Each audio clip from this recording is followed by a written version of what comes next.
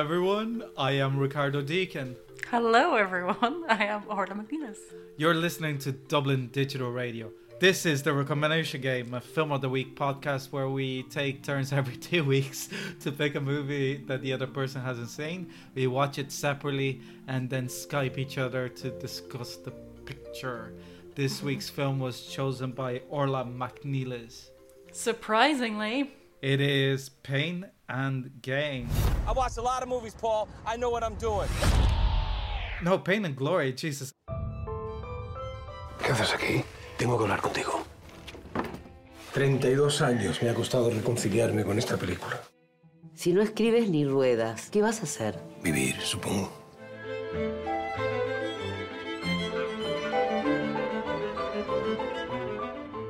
A film director reflects on the choices he's made in life as the past and present come crashing down around him. It's like, what? dramatic. It's like, how can the past crash around you? Surely the present can, because we're experiencing that right now, but... And have been, that feels like for a sustained amount of time, suspended in a swimming pool of death. Yes. So, the movie was directed by Pedro Almodóvar, produced by Agustín Almodóvar, Esther Garcia, Ricardo Marco Boudet, Ignacio Salazar Simpson.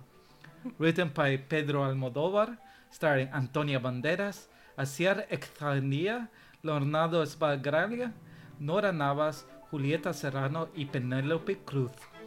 Music by Alberto Iglesias, cinematography by José Luis Alcaine, edited by Teresa Font, and that's the production companies and everything. Boom, boom, boom. Orla, why did you pick this movie? Why would Orla pick an Almodóvar movie? Oh my god. I feel about him, I think much like how Salvador feels about Alberto in this movie. He wronged me in the past, but maybe life is too short to hold grudges. And it's time to be friends again. Come into my arms, Pedro. As usual, I love seeking out negative reviews of our picks because, like, you know, you can go on to Amazon or Letterboxd or whatever, and you know, or IMDb, and there's always like some like choice ones from the general public. But I find the best ones are often by particular snooty critics. One being Richard Brody from The New Yorker. I haven't seen that. Sorry for the interruption, but I'm just gonna try to guess that at least one review that you saw said a lot of pain, no glory, or something like that. Sadly not. Which is such a missed opportunity. But no, the soulless ghoul that is Richard Brody in The New Yorker said, the movie's expressive moments, and there are many, are largely uprooted, decontextualized, and dematerialized. It's quite a beautiful piece that he managed to write, if incredibly misguided. I do think that that's a great encapsulation of complete opposite of what I think of this movie. Like I do think that sometimes like movie reviewers, like especially like somebody like Roger Ebert that was an amazing writer by himself, that sometimes I'll be reading one of his reviews and go, whoa, this is like such good writing but completely wrong. Yeah, but like when you're a good writer, you're a good writer, so it doesn't matter. It's kind of like how what's the restaurant critic in Jay Rayner in The Observer, which is fantastic. Shout out to my dad, who's a big fan of him. And even whenever like his reviews are always good, even whenever they're like of a restaurant that he hated when they're really funny, or a restaurant that he really liked, because he's just a good writer and he loves food, so they're always enjoyable. Kind of like I'd say Mark Kermode as well, that it's always fun to like the rants, but it's also fun to like have him just gush about something that he loves, and he did really love this movie. Like just having a quick look at the general reviews and what people said at the time. Like the words rich and bittersweet come to mind when you're describing this film. But I think as well, definitely a really strong sense of melancholy. And like for me, it resonates so strongly, even though, you know, I'm at a completely different point in my life, which I think is kind of we've talked a lot about melancholy films, and that's sort of like the power of cinema, being able to feel that real poignancy of like time passing. But yeah, what's funny is the film because we watched this last night, and the film I thought of most was actually A Single Man, the Tom Ford movie.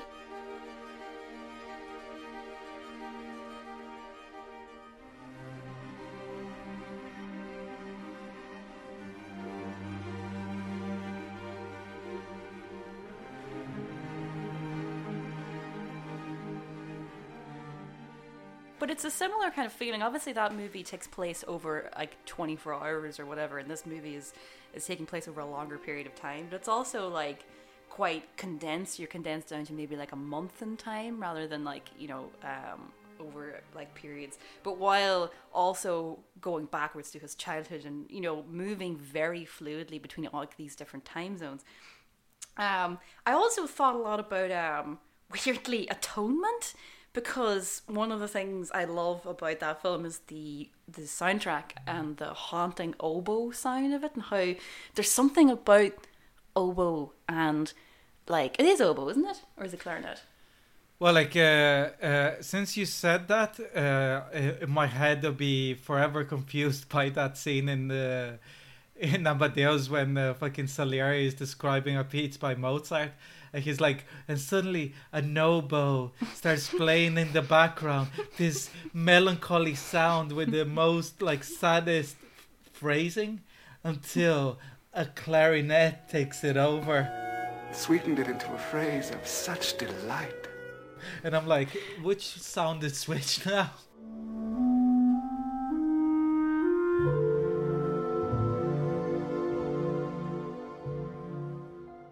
But as well, like, I know that you love, like myself, you love films about filmmaking, and this is like less about sort of like the process of filmmaking itself, but also more the kind of like emotional weight of filmmaking on the person who makes it, and how you're drawing from all the things in your life, and how you can feel, even as like he's not actually that old. He's not playing a character that's that old, because he's, Antonio Banderas is obviously playing a version of Almodovar himself, who, like, what age? He's in his 60s, which is not that old. Like, when you think of someone like Woody Allen or whoever, but I don't like to think of Woody Allen, but I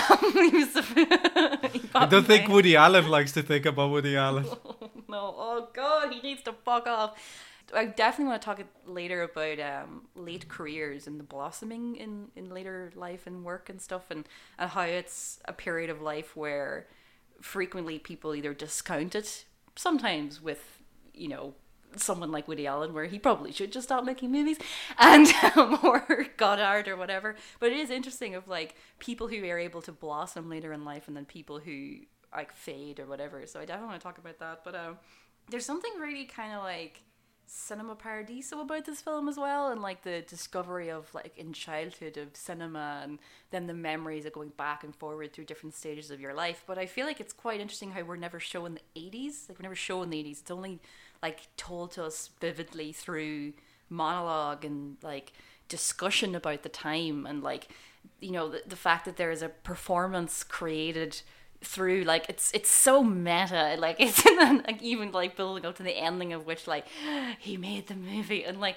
when you describe it, it sounds so trite, and like this is such wankery of like a filmmaker making a movie about filmmaking that's kind of also about his life about filmmaking, and it's like, oh, but somehow it works here so well, because the film is so light, and I absolutely loved it. Like, the performances as well that we have to talk about. I mean, obviously Antonio Banderas is fantastic, and this is sort of like a bit of a rebirth for him as well, of people really realizing that he is actually a great actor, which I think is interesting. But yeah, like, it's 2 hours, I think, but it doesn't feel like 2 hours. I feel, we never linger, like what Richard Brody says about it, feeling that we just flit in and out and that things have no weight. I feel that the way he's able to move between time and emotion and everything is really, really well handled. And I loved watching this again last night. I was actually as well, because we did Julieta, which was the last one we did whenever Kira came on. Which I went back, I was listening to it. I don't think you really liked it too much. I kind of liked it, but I found it very inconsistent, which was the main thing I said, I think. Which I don't find here. I find this movie very, like, there's a real like flow within it of that feels like the flow of life. So I loved it. I really, really did. I put it on just on a whim, and it was a fantastic experience. And again last night. So Ricardo, what did you think of Pain and Gain? Well, first of all, I have to say that it's like, if there's one type of movie that is absolutely designed to give me pleasure, like this movie pretty much draws from that checklist. That is like melancholy movie about past and childhood and how that forms the present. Put a bit of filmmaking into it, a good soundtrack, like interesting characters, etc. And then reflective filmmaking. I really like how like mirroring. It doesn't even have to be a good one. I give fucking Once Upon a Time in America a huge pass for all its flaws, because it's like, yeah, it's amazing. Say similarly to Cinema Paradiso, I love it as a movie, and I think that it's like really interesting as a movie, particularly comparing the director's cut and the cinema release, because they mean two completely different things, and the ending is completely different. I think that this movie as a whole, I'm not gonna say that I disliked it. I think probably considering how much I am built to enjoy this movie to begin with, that I should like it more than I do. I think that it's for like a number of different things, and one of them I think that is interesting in a way that, because I watched it yesterday, we're recording today, so I haven't sat that much with the movie. I think that if we were recording later on, I'd say that the movie is better than I think it is, because I really like the ending. Like coming back to the discussion from last time, because I think that the second half of the movie, like all the issues that the second half of the movie has are the issues that it's carrying from the first half of the movie. But most that it does, even within those issues, it kind of rectifies a couple issues, but also the execution is far better. So even when there's like little things I disliked, the execution, because the execution is better, and also there's a lot of themes and ideas that come in very late into the movie. Like how can I put it? Is that it starts with that theme and idea, but then it's completely forgotten about or not highlighted until later on in the movie. And I think that it kind of works in itself because it's been planted, but not planted enough not to seem like, I see it again as a missed opportunity. I don't think that there's anything completely egregious with the movie. You agree with Richard Brody, don't you? No, like I think I give the movie far more credit than he did. In general, I really liked it. It's not that but tell me what you really think. Jesus. No, like I really liked it. But I think more than anything is that there wasn't any moments, considering there's like two moments in the movie, considering that it is a 2-hour movie, and there's a lot of moments. It's a movie prescribed in moments, let's say. There's 2 moments that I actually had a big emotional connection with, which were the monologue, and when you realize that the Marcelo is sitting in the audience, and you realize the dialogue that is happening between 2 people, but one of those people are not in the same room. And I thought that was incredible. That was like chef's kiss, you know what I mean? And I also really liked Federico meeting Salvatore as well. Like I think that it's incredibly problematic that it's the same name as the character from Cinema Paradiso. You can't make a movie that is that similar. My god!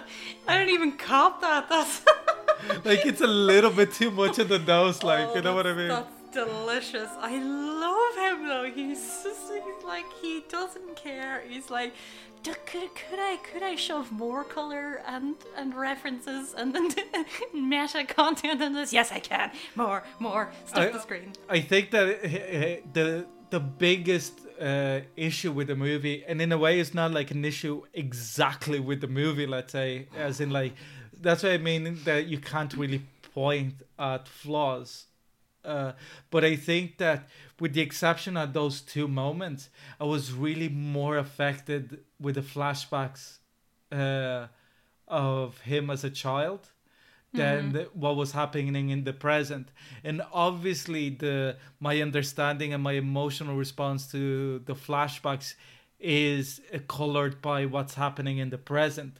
So you can't deny that the present is working at some level, because otherwise the past wouldn't in those two timelines. But at the same time, it's kind of strange to, considering that also most of the movie is not in flashback. It's not like Cinema Paradiso, that if that was your issue, it's not really an issue because 90% of the movie is the flashback. Well, in this, is like 80 to 90% of the movie is the present.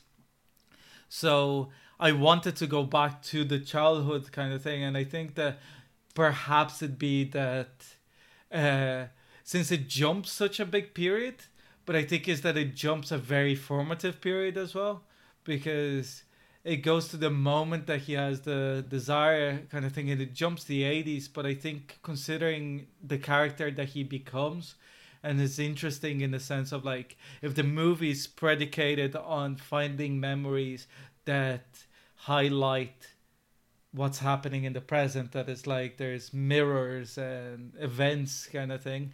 And I think that there's so much of the movie is about coincidences and luck and everything else, but none of that is present in the past. And I think that it's kind of like all of that is predicated, like even on the flashbacks, the fake flashback that would have been like the monologue that explains what happened in the 80s. None of those moments are talking about like chance encounters. And that's one of the things that I said, that it's planted in the beginning because he by chance encounters the lady in the restaurant, and then that brings him to meet Alberto, and that keeps going back. But then you forget about it because it's the very first scene and you're just gathering your bearings. And then it's suddenly like 4 or 5 coincidences happen at the same time, you know, like the fact that he meets the guy that he by chance is in Madrid the day, like it only becomes an issue because it happens again later on. And if it was planted at something, it's kind of planted in the beginning, but it's not really planted, the idea of like chance, because all the formative moments are not based in chance. Do you know what I mean? That like the monologue and everything in the past is not based in chance, but then everything that is happening in the present is based in chance. Because I really like the movie, I'm just saying like that I think that it was a missed opportunity not to like highlight that idea throughout. So then also those moments wouldn't become as egregious as they can feel to somebody. I liked it. You know, it could have been dealt slightly better, you know, thing, and it's not an issue with those moments itself. It's just that it's not even where they are. Is that the groundwork for those moments to have more of an emotional response or a more valued emotional response? It's like something that works, but it could have worked better, I feel, and especially better not in the sense of a moment as it is, but more as a moment in the context of the movie, that it could have colored what you've seen before with a better understanding of the character and the themes of the movie. But like again, I really did like the movie. I think that when it comes to like, I really liked Banderas' performance, and I liked how obvious they go on self-portrait. Yeah, like the hair and the shirts and everything. Oh, the clothes in this fellow. Oh my god. The clothes, the production design of every location is just mwah. Like his apartment, despite being filled with very weird kind of like glass bong like vase things.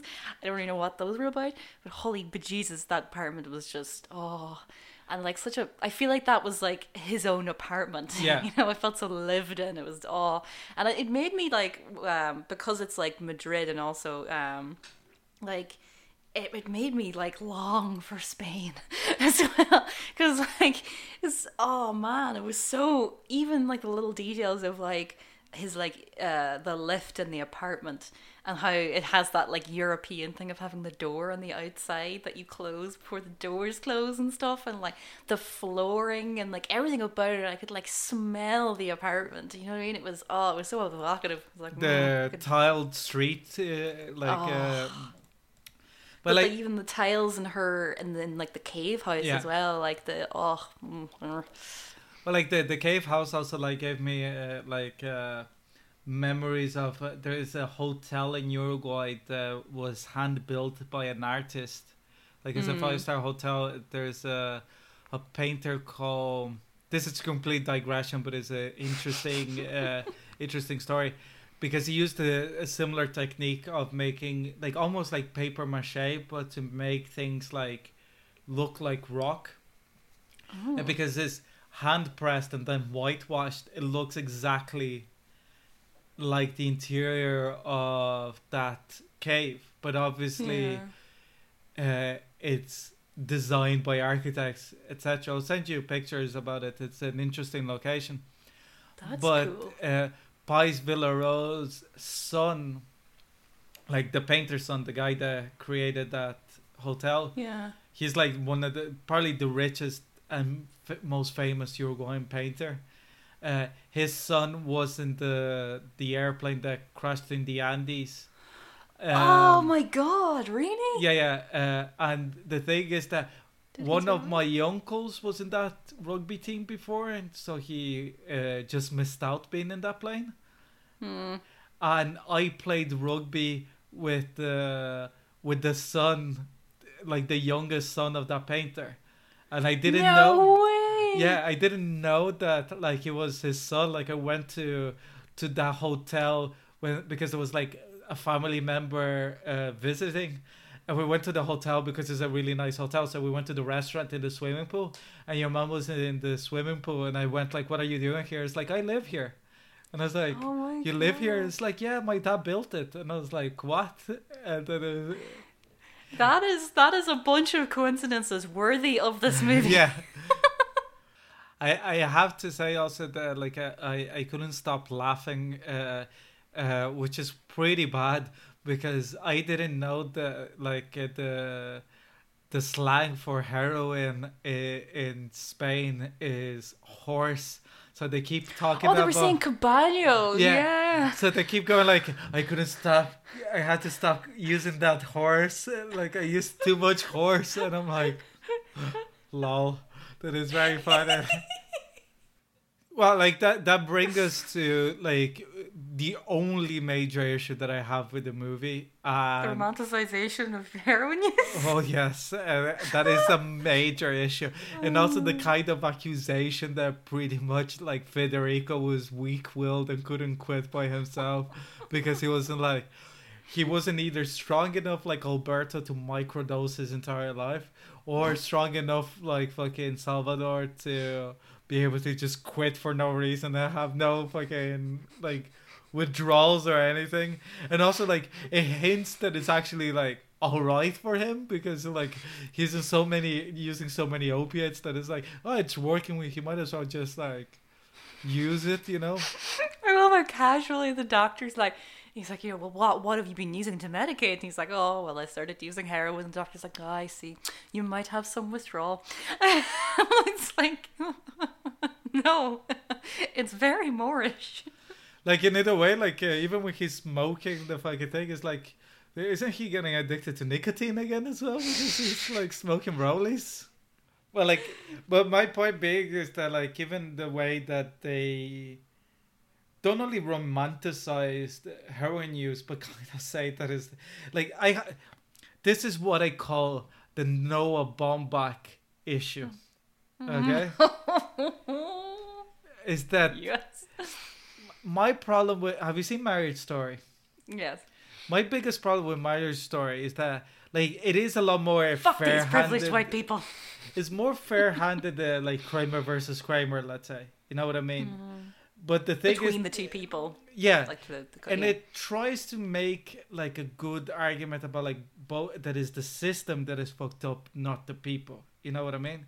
But when you see what are the basis of the flaws in the person, it's like Scarlett Johansson's, like, fundamental issue where Zenday's problems come from, her original sin, if you will, is that she's a child of privilege.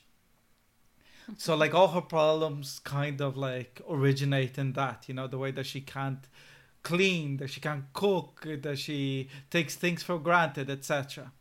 And then Adam Driver's original sin is that he's a fucking Ego. genius.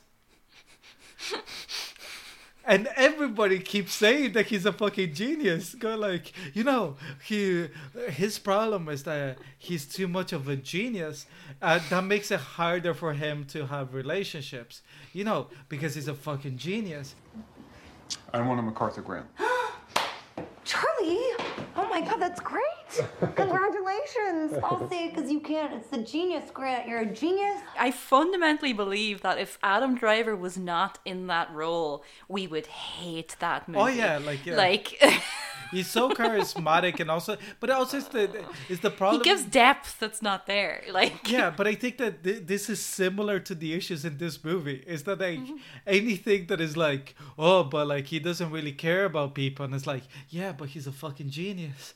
I think that it's not only, like, I call it the Noah Baumbach issue because it's in every single movie. The Noah Baumbach, it's like Noah Baumbach has made a career of defending asshole-ish behavior as long as you're smart. It's like, as long as you're smart, you can be a dick.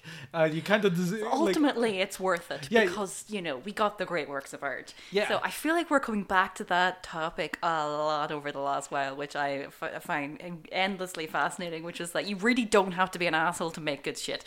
And I think that Noah Baumbach lived the fictitious scene in the beginning of The Social Network. That somebody told him that he was a dickhead, and he spent his entire career trying to excuse his dickhead behavior. You're gonna go through life thinking that girls don't like you because you're a nerd. And I want you to know from the bottom of my heart that that won't be true. It'll be because you're an asshole. I hope that Noah Baumbach is not listening to this.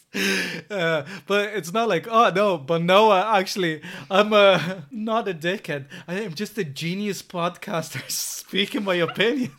I really don't like Churchill. Yeah.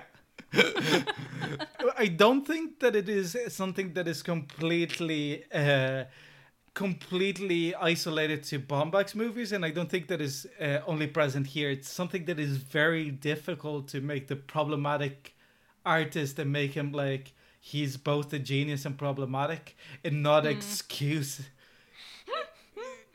his problems by, oh, but he's a fucking genius, you know, like. I feel like it's less egregious in this movie. No, than it's it is in... it's less egregious, but at the same time, I think that it is has to be noted, and also the movie pretty much says that, like, all the suffering was worthwhile because of the works of art that we're watching right now.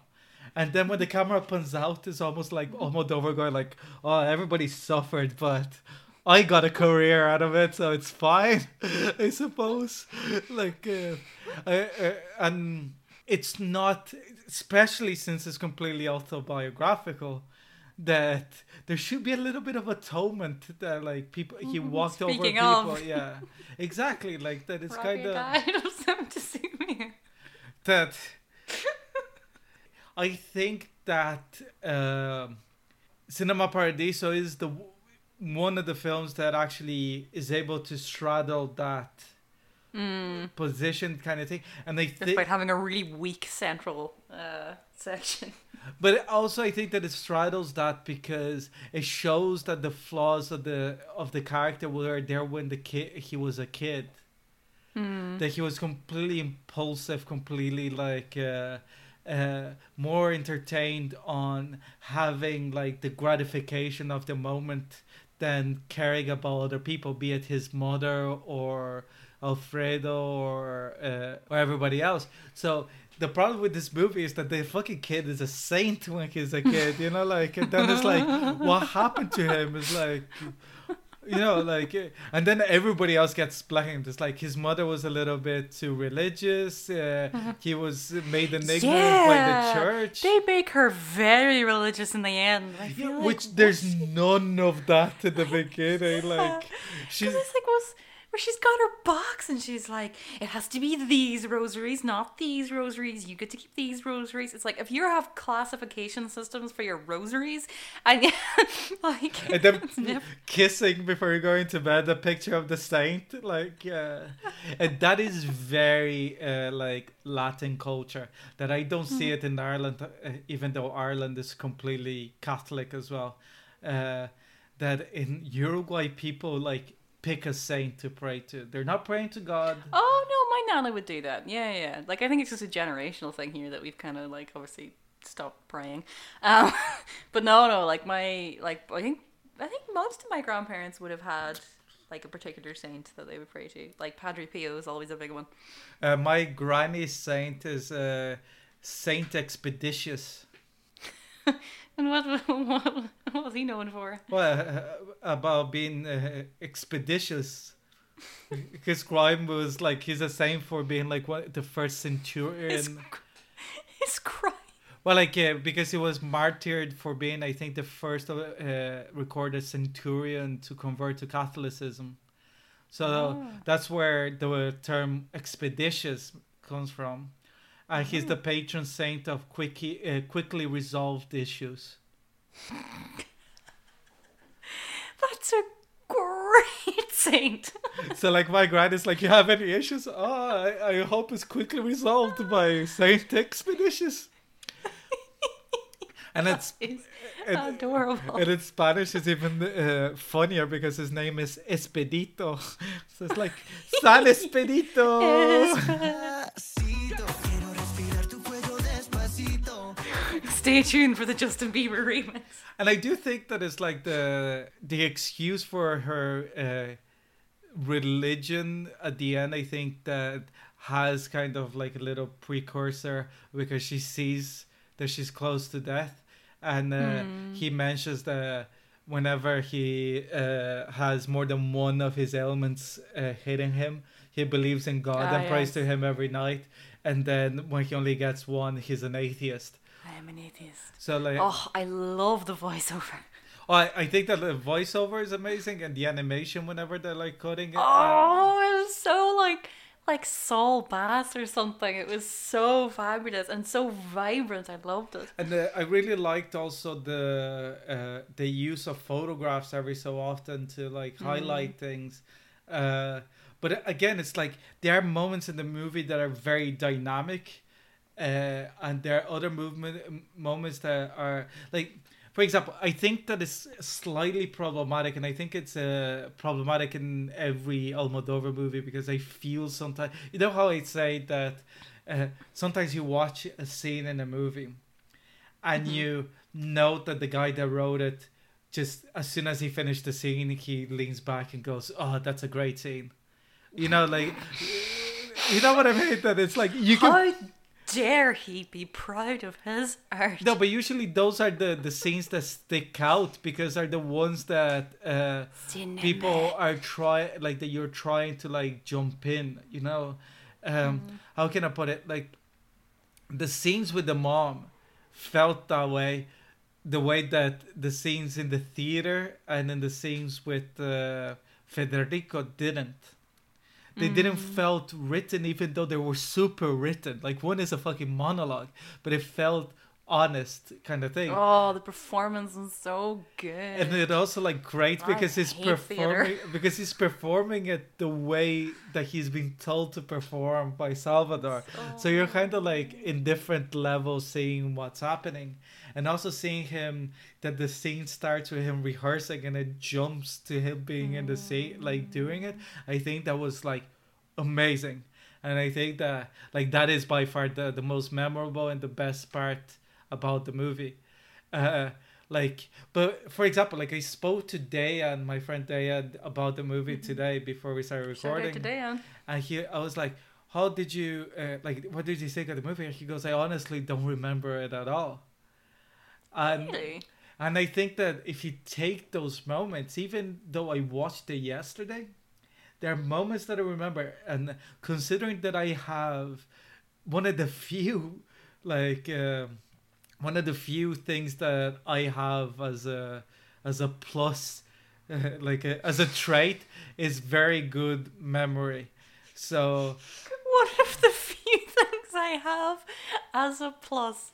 Man, what a put down. hi, fuck One it. of my few good qualities. It's good memory. And like I don't remember as much as I think I should, considering that I watched it yesterday, and like the emotional impact that the movie would have, let's say, like especially the flashbacks.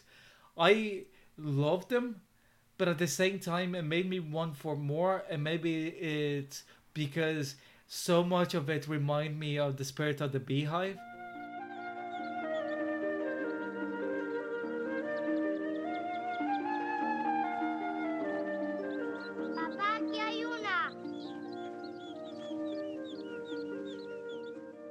I think it's a missed opportunity that they don't show like the cinema experience of the kid, because that is always so cinematic. And even though there's a moment that like whenever he's using, like at the first time, whenever he's showing it how it would work as a monologue, that he's describing going to the cinema and pissing at the next to the screen and stuff, that maybe is not that I'm missing that part per se, but there's I don't know if it's like a budgetary reason or not, but if you compare two movies that are, I guess, Spirit of the Beehive clearly deals with characters that are around the same age and dealing with similar issues and love of cinema, etc., that there's like a sense of the past in that movie that this was lacking in a way. Okay. Because perhaps, I don't know, like I remembered also like of that Portuguese film that we watched that was like somewhere the summer. My beloved month of August. Yeah, Yeah. that has such a specific kind of feeling and idea of time, etc.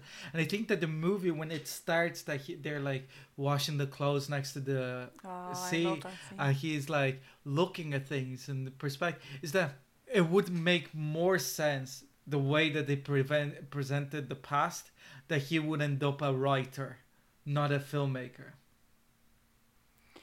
Because there's no casual visual interaction with the world. And I think that it's something that even like Martin Scorsese referred to, that every time that he cross paths with somebody that is like a great filmmaker, that whenever they were kids, they understood the world through visualization rather than textualization. And this is the opposite kind of thing, you know, like it would make They gloss over it, I guess, because he talks about how, you know, even whenever he's in the choir and oh, I love the Beatles in cinema. You get that great line about like, oh, we'll steer you away from those pagan things. But there's always little passing references to it, or through the animation where he talks about becoming a filmmaker, but there's no real in-depth exploration of it, other than in like the idea of like voyeurism and watching the guy washing himself, and of the of looking, I suppose. But yeah, it's never really, I don't know, I didn't long for the scene of him actually in the cinema, because I loved it being created in my mind through the description Yeah, of like it. as soon as I started saying it and then remembering how it was presented, I agree. Like I withdraw my comment. Part of the issue that I have with Almodovar's older films more than his newer films, that he didn't really engage visually as much if you take color out of it. Like the cinematography, like he'd use more production design than cinematography to tell the story. Oh, for sure, yeah.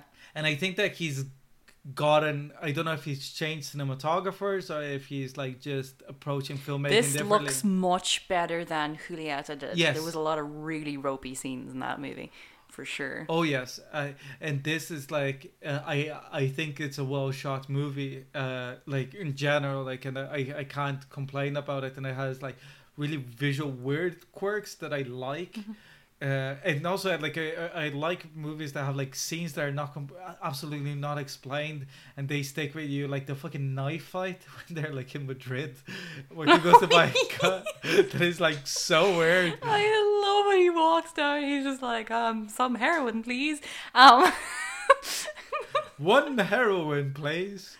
He also, there's like a weird, what I would call Sabrina sort of paradox, where he, that's the that TV show, not the movie, where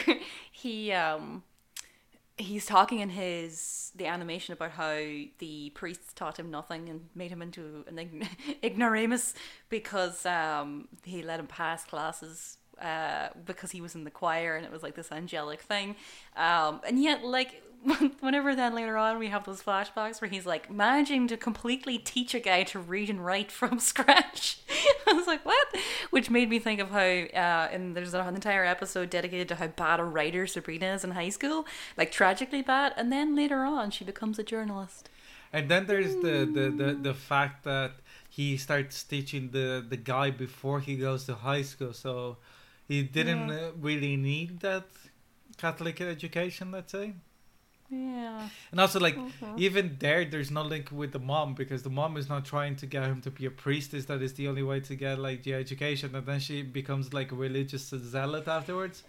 Yeah, it's weird. And I think that there's, like, people, like, in my family that I've known that in older age, they become far more religious than they were, like, in middle age.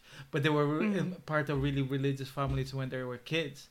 And it's almost like, you know, people start atoning for their sins when they start thinking that punishment is coming close.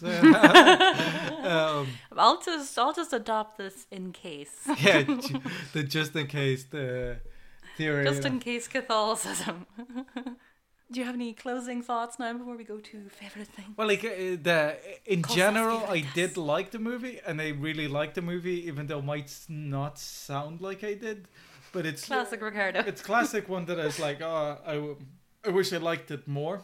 I think that if it was a little bit more self-effacing, considering that it's autobiographical, you know, if he skewered himself a little bit more, because for sure, if I did something autobiographical, like the main character would fucking get it, and. Also, any movie that starts with the character that is a stand-in for the director and is in a Christ-like pose in the beginning, I'm kind of like... I'm like, oh, I see somebody is a modest egg. I don't think we were ever going to accuse Almodovar of being modest. So, Ricardo, what was your favorite thing? My favorite thing is... for one, I think that it's interesting that his production company is called Desire, and the ending of the movie is The First Desire. So it's like hinting that this is the first idea that he had for a movie, but he never managed to figure out how to make it.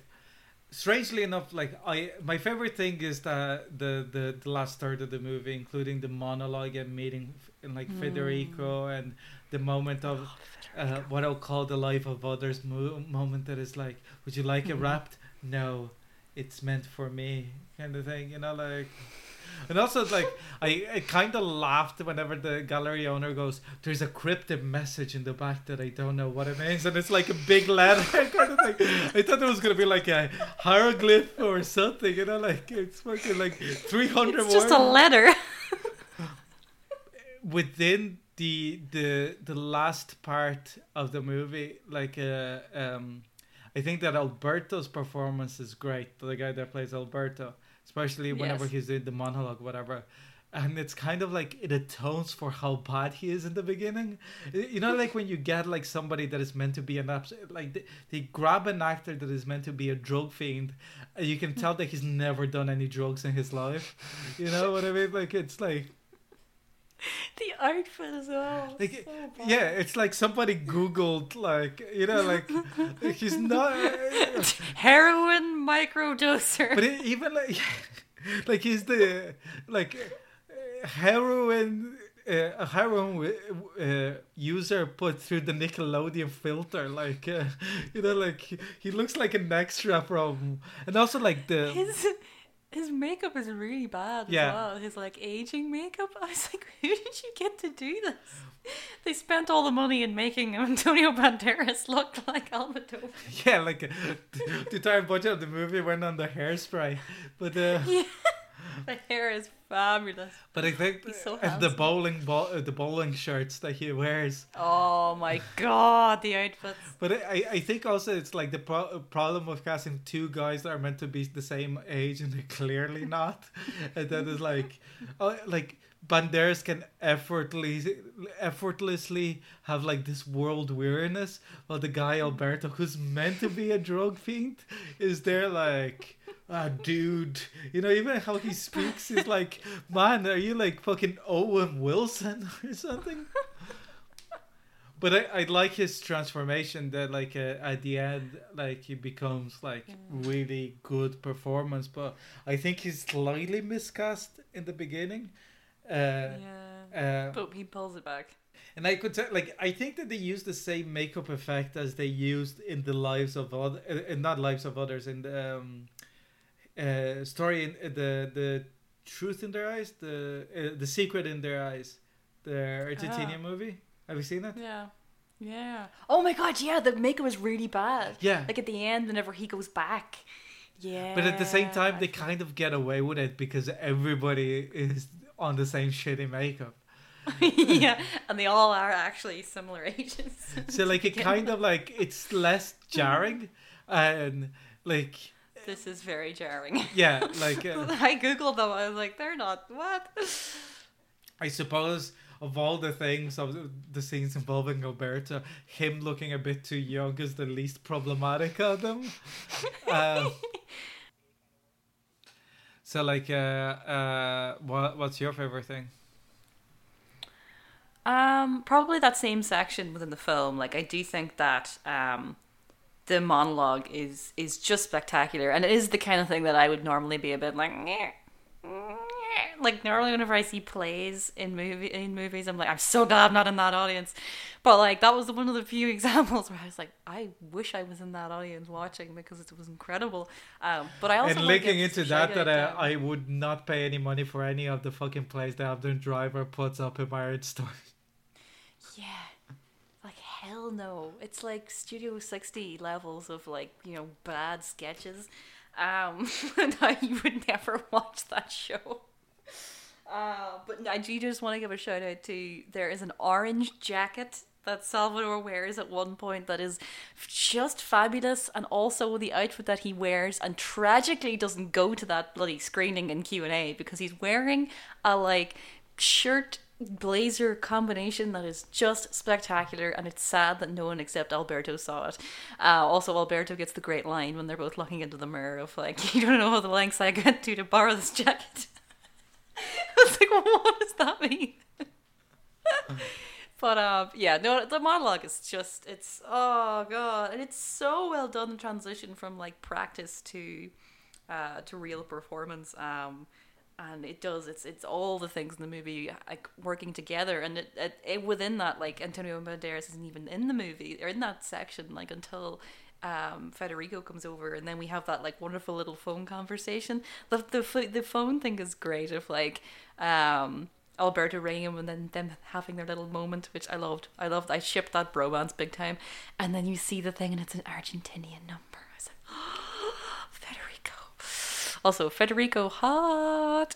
Also, whenever they kiss, hot. So it's so heartbreaking all those that things. he can't stay over because like he'll break Antonio Banderas Quite, yes, like- I was very glad that he kicked him out. I was like, no, you cannot ride your past. Let it go. let it go. Let it go. What was your least favorite thing? I think it's I think it's definitely the heroin thing.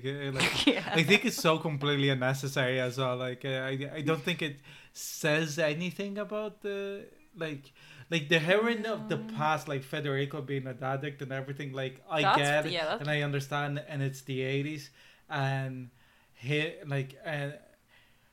but like even if it was just fucking weed, it'd make more sense, you know? Like, you know what I mean? The weed would make loads of sense. Like, even for the character, I think your man would be able to do the weed thing much better. And you still get the kind of, like, the, like, smoking thing or whatever. But even, like... And also like, the fact that it's like, oh yeah, the problem that he had with Alberto doing fucking drugs on set is that it was the wrong drug. Yeah. And if you're gonna describe it as that weed is complete opposite of cocaine. Yeah. I think that's my least favorite thing as well. And I just wonder as well, because if everything is autobiographical, which performance did Almodovar think it was shit in the original? And he like changed his mind later on. I meant to look that up actually, because I'm assuming that a lot of this is very taken from life, like not just kind of the essence of it, but like direct things. So I meant to look it up because I'm assuming someone out there has like done a deep dive into what all the references are and stuff. Because I'd say it's even richer than we realize. Because it's been a while since I've really watched or thought about him. It's even richer than Brody. So, any final thoughts, Orla? I just had such a wonderful experience watching it again last night, and it's lovely. I'd recommend people seek it out, like even if you're not a big fan of his. Like it's a fun movie to watch even if you have no context for Almodovar, because I watched it with John and he's never seen, I don't think he's seen any of his films, and he loved the vibrancy of it, and like there's a lot of humor in the film as well. Like it's very like it's light and airy, and while also feeling like a real poignancy. So seek it out. Yes. And you can seek us out on which places? Facebook, it's The Recommendation Game. Twitter, @TheRecGame. The fucking Gmail account is at The Recommendation Game at gmail.com. You can find our back catalogue on the Dublin Digital Radio Mixcloud and also on your app of choice.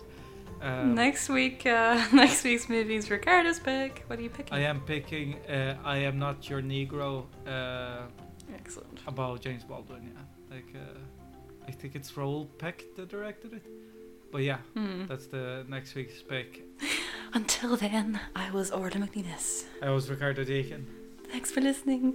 See you in 2 weeks' time.